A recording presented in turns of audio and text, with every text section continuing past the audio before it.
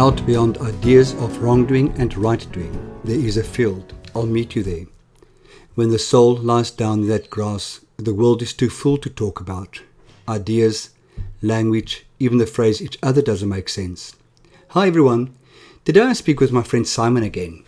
Simon is a life coach in Cape Town and has done a lot of work on himself and for his clients on the concept of self-love.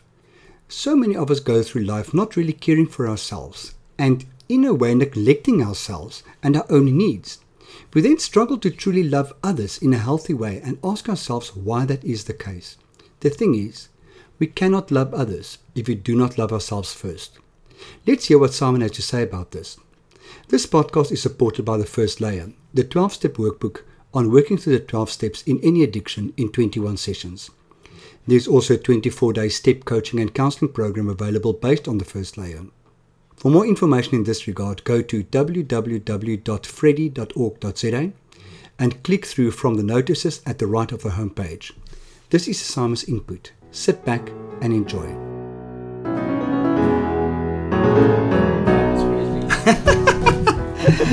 Elvis Presley. Well, good evening, Elvis Presley. How are you doing? I'm good, thanks, Freddie. This is quite an intimidating microphone in front of me. That's what we're talking about. This is kind of more Michael Bublé. True. Because this is the type of thing you will stand in front of and it doesn't have the long stick. Yeah, you can't play around with it, unfortunately. So, Simon, this is Simon, not Elvis or Michael. Welcome back to Meet Me in the Field. Thank you, Freddie. Thank you for having me. Meet Me in the Field, the second appearance. Yeah. And today we've decided we're going to talk about something specific. And that specific thing is what I believe is one of the most important aspects of spirituality. And that is self-love. To move from where we actually make very shitty decisions for ourselves because we don't like ourselves, we don't feel we deserve to make healthy decisions, to becoming people who actually want good for ourselves. Because that's what recovery did for me. Is it truly changed me wanting to fuck myself up. Yeah. To actually not wanting to fuck myself up. And the difference lies in I now make healthy decisions for myself more than I make unhealthy ones. Yeah. So tell me your journey from Simon, not liking Simon, to self-love. Yeah. Okay, maybe I just want to frame what I think self-love is, or how you can how I'd like to unpack self-love quickly, because I think firstly love, like I was thinking when I did my share on this, it was actually February, and it was the month of love. But I mean, that's a very different kind of love, you know what I mean, that's your romantic sort of squidgy love. It's your hearts and roses kind of love, which is a type of love, but it's not exactly what I'm referring to when I say self-love. Because self-love for me is self-care, caring for yourself in an unconditional way, not overly criticizing yourself all the time. The little voice that sits on your shoulder, Little voice? which grows louder and louder. Mine has one of those, what do you call those things? With the megaphone. Mine's got a megaphone. Yeah. And you have to find the off button, which is very difficult to find sometimes. And, it also taps into self-esteem, self-confidence, how you feel about yourself. Do you feel like someone who is worthwhile, who is a worthy person, or do you feel like you're someone who's in the background, who needs to hide away, who doesn't, the child that doesn't want to be heard, because a lot of us are were brought up, unfortunately, to be told, children should be seen and not heard. But in a way, then we internalize that as, well, we're not good enough to be heard. Yes. So these messages, unfortunately, get internalized, and then we withdraw into ourselves, and that then leads to us not feeling worthy and not feeling loved. So that's really what I'm talking about when I talk about self-love. So just to frame it a little bit and to unpack it. But my journey, I mean, really, I suppose having had childhood depression, you know, that depression is about not feeling good enough, not feeling like you have a place in life, not seeing a future, and that real like anxiety provoking thing of, well, what am I doing in the world, you know? Simon, how old were you when you were diagnosed with depression? Well, I wasn't diagnosed, unfortunately, because in those days, so I've only subsequently, like, so looking back, okay. realized, because when I was 7, I was really in a state of where I wanted to kill myself, to the point that I took my dad's rifle out from under the bed, and, you know, it had a bullet in, which it shouldn't have done. In those days, there weren't gun safes and so on. And luckily, I had enough compassion and empathy to realize that if I killed myself, it would devastate my family, and my mom and my dad and my brother. So, you know, I didn't go ahead with it. So just from a very early age. You know, the diagnosis from my mom's was, and my family was just, you know, that I was an overly sensitive kid, and that I needed to toughen up and, you know, be more like a boy. And I mean, bless her, my mom tried hard to, you know, find hobbies for me, because my brother was heavily into his computers at that stage. Like, he had his ZX81, his Spectrum and so on. So, you know, I would do things like, I became the little attention seeker. You know, I would trip the lights of the whole house to so that his computer would trip and go off, and, you know, so I would get negative attention from him. But is he older than you? Was better. Yeah, he's 2 years older than me. And he is an electronic engineer.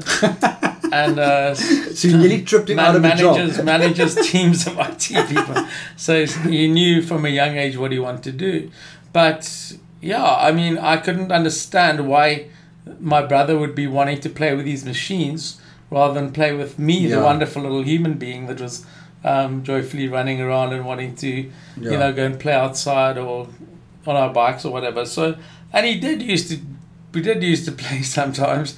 It's strange how our minds work. Like, you know, I felt rejected or abandoned.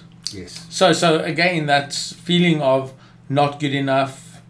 Why is he rather playing with the computer rather than me? Is the computer better than me? Does it love comparison, the computer more than me? The love word, No, so that comparison, you know, I think we have to be very careful of comparison, and that's what I've learned a lot in recovery, is not to compare myself to other people, because as soon as I start comparing, then I start feeling I'm less than. Yes.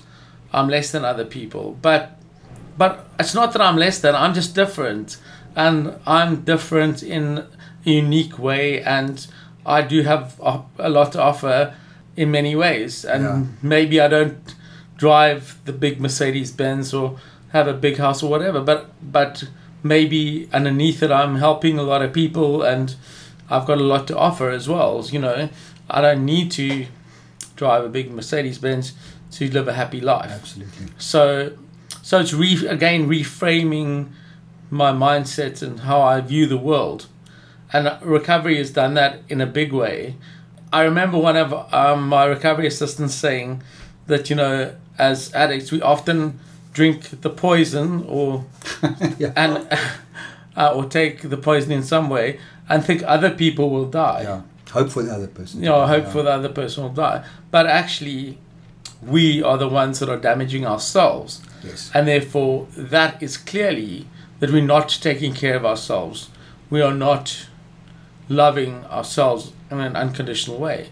We're harming ourselves thinking that it's going to harm other people. Yeah. On that comparing thing, what my new philosophy of my new catchphrase is, I wasn't born to fit in. I was born to stand out. Yeah. So that whole thing kind Exactly. of, I don't fit in, people like me, people don't like me, you know. No, I wasn't born to fit in. It's okay if they don't like me because I'm supposed to stand out. Exactly, yeah. I mean, if we look at all the high-profile people in the world, they're not necessarily people who fit in. Exactly. You know, if you look at the Beyoncés and the Michael Bublé's we were talking about earlier, or Justin Biebers. They're I not think people that fit in. Yeah. They're people who stand out. I think of Richard Branson, for instance. Yeah. No, exactly. Yeah. Exactly. So we just need to really step into accepting ourselves as we are and playing to our strengths and not worrying too much about our development areas. They're there, fair enough. We just be aware of them, but look at our strengths. And wait. Stop. Did I hear you correctly? You didn't call them weaknesses. You called them development areas. That's right. Oh, wow. Number one, I'm so proud of myself that I listened carefully enough to pick it up.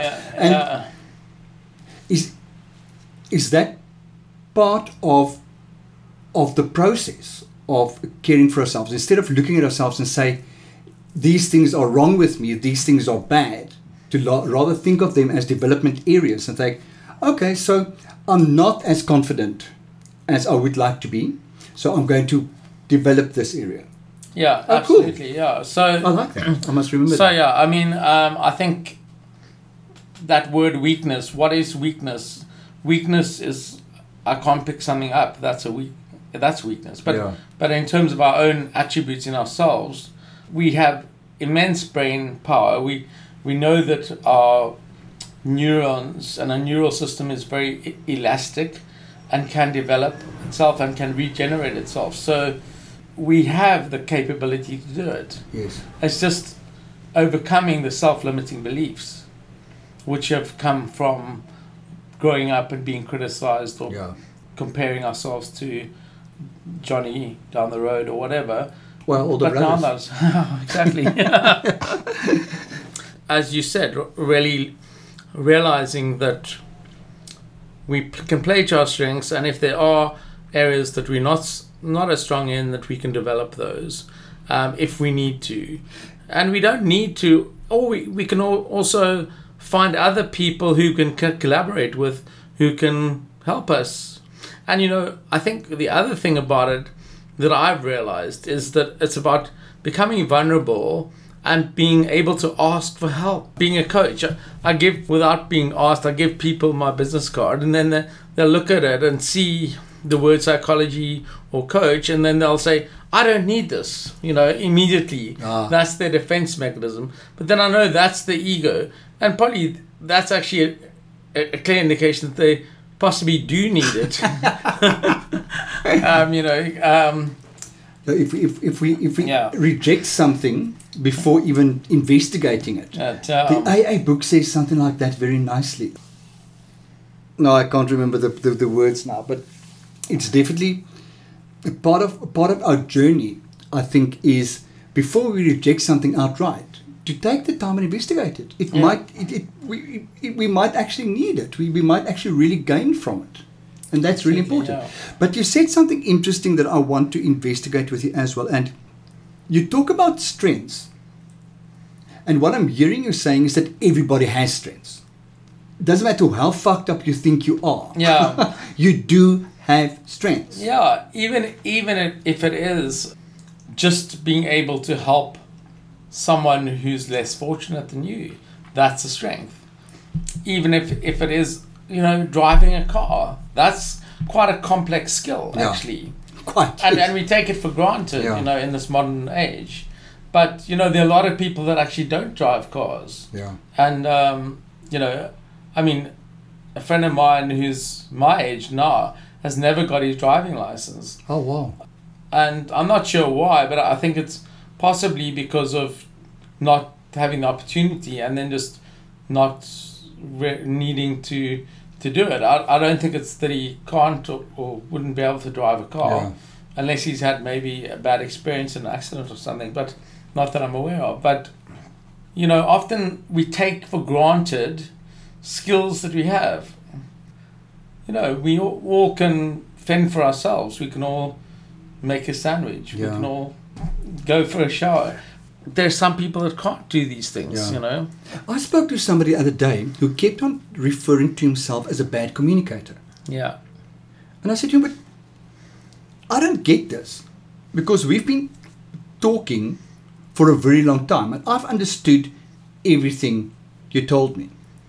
So where the hell does this "I'm a bad communicator" come from? Because communication, the way I understand it, is you've got a sender and a receiver. The sender receives a message, and if the receiver receives the message and can decode the message appropriately, understand what the receiver said, then that was effective one-way communication already. Absolutely. And he really fought with me that he's a bad communicator, and it was. Well, I think that's a clear thing where he's obviously comparing himself to someone who he's put on a pedestal, or he's internalized something along the way. Some maybe very critical English teacher or something like that said something, and then he's internalized that message, and then that becomes a broken record. Yeah. And we've got to be careful of these broken records because they're not don't help us. They're not self-serving. Do I understand correctly that part of our journey to self-care, to self-love, is to understand what messages that we've received in our earlier lives are actually true or correct, and which ones not? Absolutely. So it's again changing or reframing your mindset and questioning your filters which you've grown up with, and saying, is this serving me? Like when I was young, for instance, I was terrified of orals at school. I would literally be a shaking jellyfish when I did orals. Serious? And I would like literally have trouble sleeping the night before doing an oral. Now I'm a member of Toastmasters for the last 6 months, and my first Toastmasters meeting, I immediately jumped up, volunteered for a table topic, which is an impromptu speech for 2 minutes. You don't know the topic, you're just given it, and you've got to go. Why did you do it? Well, I think overcoming a fear. I think it's overcoming a fear, and also to make me realize that actually I can do it. And I mean, also I have conquered the fear slowly. Like I've run training courses and things in my course of work, which were pretty structured. But the great thing about Toastmasters is now making me realize that I can, get up and stand up and speak. Impromptu, do it, And you get fantastic feedback, because also the great thing about Toastmasters feedback is that for every criticism you have to give 3 positive affirmations. Are you serious? So you can't. So nobody can just lay into you and give you bad feedback, give you negative feedback. You have to have a ratio of 3 positives to 1 negative. So, and we know that our brains respond best when we're given positive feedback, and then that's sandwiched with the negative and then positive again. So what I've also realized, someone told me this analogy, to treat feedback, because I was a very sensitive person, so any feedback I would be like on my tenterhooks, worrying about every single word of the feedback and obsessing over it. Now someone said to me, just treat it like eating chicken. So you spit out the bones, which is stuff that you see as irrelevant, and you eat the meat, which is stuff that maybe I need to develop. And I think that's quite a useful analogy. Because feedback can be so useful to us, but if we're overly sensitive, we like discount everything because we just think we're useless. And that's not the case. And usually when people give us feedback, they're not doing it maliciously. And if they are, well then, ignore it, or, if that's the bones, spit out the bones. But if they're giving us feedback because they actually care about us and want us to do better, then that's going to be good, and that's the meat. So take what you need and leave the rest. Yeah, exactly. Yeah, exactly. Yeah, that's what he... Also looking for the similarities within us rather than the differences, is also helpful, because so often we were taught to look for the differences, and that's where the comparison starts falling down, and we start thinking we're different, but we're not necessarily. And what I love to say is, if we look inside of people instead of just on the outside, we all have a heart, with 2 lungs, a liver, etc. So on the inside all bleed red blood. It's just on the outside we might have different skin colors, different eye colors, hair colors, fat, thin, but we're actually human beings at the end of the day. And we need to affirm each other, because we all deserve to be loved. And I do have this a slightly cheesy line: love is the new competitive edge.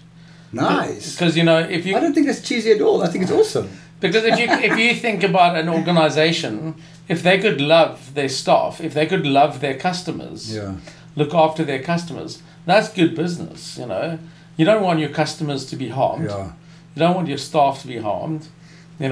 So if we could put more love into the way we do things in life generally, absolutely, then we would be more compassionate, caring human beings to ourselves, and then also to other people. Because I'm not highly Christian, but if you think about it, Jesus said, love your neighbor like you love yourself. But if you don't love yourself, how can you love your neighbor? Exactly. And I think that's a big issue in the world today, is people project out all their anger of themselves and hatred of themselves to other people because they don't love themselves enough. So I think it, unfortunately, all comes back to us, all comes back to the self and loving ourselves, so that we have a full love tank, and then we can love other people in a healthy way. Bringing up Christianity triggered something else with me, and that is, where does forgiveness fit in our journey to love ourselves? Yeah, well, Freddie, I think it's very important, because we need to forgive other people and forgive ourselves to heal ourselves. Yeah. Because if we hold on to resentments, it's not hurting the other person, it's hurting ourselves. Yeah. And it's creating anger and resentment and shame within ourselves. We do need to work through and let go of resentments and learn to forgive, to heal ourselves. Totally so. And to feel healthy and good about ourselves. I had a sponsor once when we got to step 9. I sat on that chair and she sat there. And she said to me, okay, so we're on step 9 now. I said, yes, we are. She said, so you're ready to be forgiven? I said, yes, I am. I don't think so. What do you mean? She said, well, I've been listening to your step work and I don't think you've forgiven yourself for everything you've done yet. So we're not moving on until I believe that you have forgiven yourself. And I had to stand in front of the mirror every morning and say to myself, I love you, I forgive you. That first morning, I actually felt like throwing up. Yeah. And that was just the reaction from within my body showed that I definitely haven't forgiven myself. And what I've definitely learned was I need to forgive myself for 2 reasons. Because I can only give what I have. So if I have forgiveness in me, I can forgive. But I also can't expect people to forgive me if I haven't even forgiven myself. So I think part of the self-love journey is so important, that concept of forgiveness. Absolutely, yeah. Because holding on to any negative emotions, past emotions, are going to block you from truly loving yourself. Guilt and shame. In an unconditional way, And it's all about how I connect to myself. And if I connect to myself in a healthy way, I can then start connecting to other people in a healthy way. But if I don't have a good relationship with myself, and I remember when I shared this in the meeting a couple of weeks ago, one of the members shared back to say that he doesn't normally share in a meeting, but he felt like because feels he's damaged his sister so much, but he realized now that it's because of how damaged he feels towards himself, and that it's because he can't forgive himself and he can't forgive her, and projects a lot of bad things onto her. And I think it was a bit of an awakening for him, which was quite nice that he could resonate with that. I always say to my clients, change your glasses. Yeah. You know, if I'm going to look at life through glasses of guilt, Yeah. then I am not going to be able to engage, because I'm constantly going to feel that I'm not good enough and people are judging me because I've judged myself so much. I need to take the guilt glasses off. Absolutely. And put another set of glasses on that I won't look at life through guilt. Yeah. That's really, really something incredibly important. Talk about guilt and shame. Those are such powerful emotions that fuck us up so badly. As a life coach, what's the advice you give to people? How do we get rid of guilt and shame?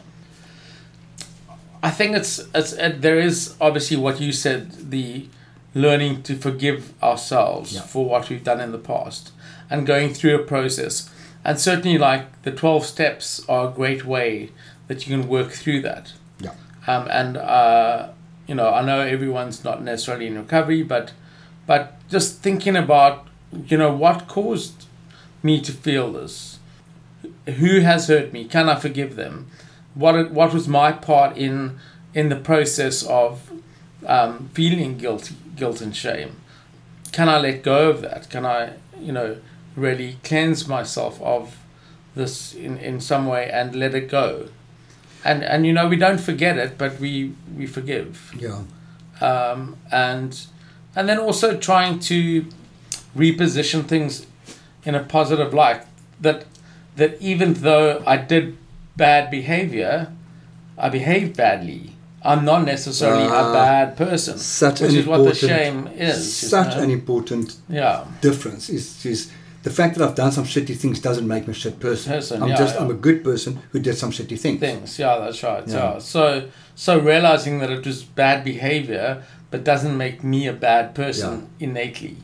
And innately, I'm a spiritual being who is loved by my higher power and can be loved by other people, and I can love other people. And I think that's sort of at the core of it. And then, I mean, it is trying to get people to do mirror work. It's hard. I know, I did it. Did you do that as well? I did it. Oh God, it's difficult. I did something called the self-esteem builder, where, you know, every day I had to say in the mirror, you are a worthy person, I really love you. And, you know, in the beginning I didn't want to look myself in the eye. You know, I was looking down at the floor or looking wherever I could, but not directly in the mirror. Yes. But I had to force myself to do that.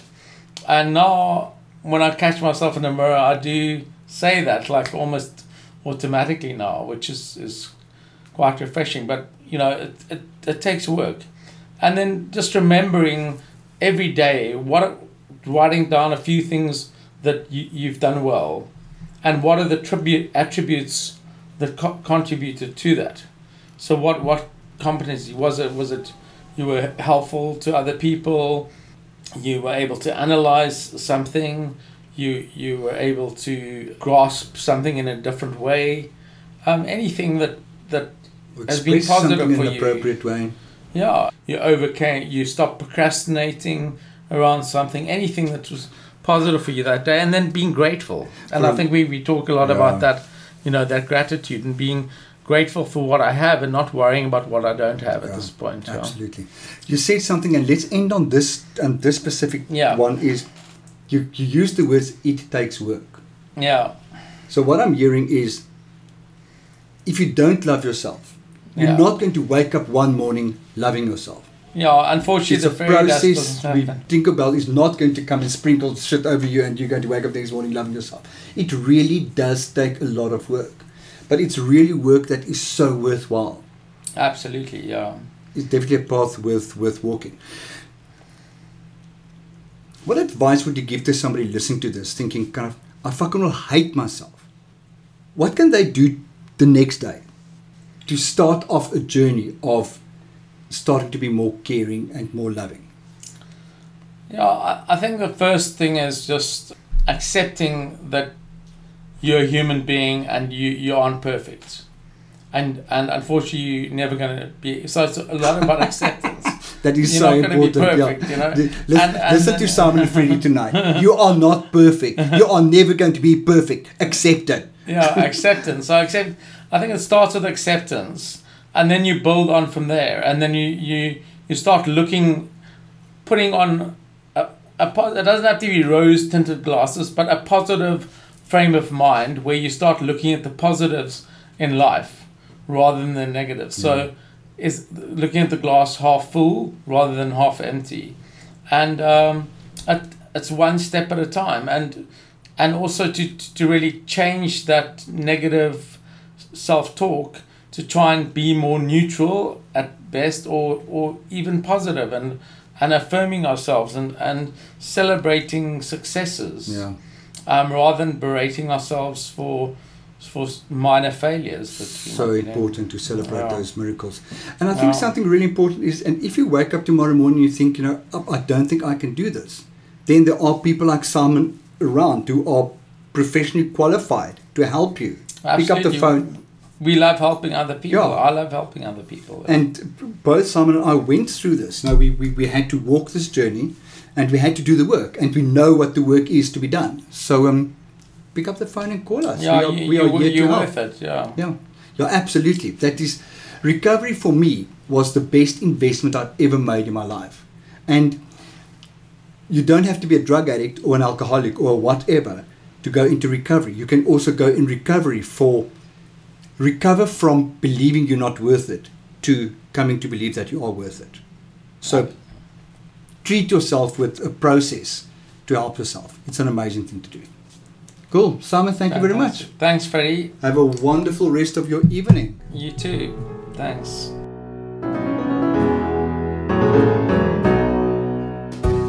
The more I talk to people in the know, and the longer I work in the field of mental health, I become more and more aware of how badly we treat ourselves.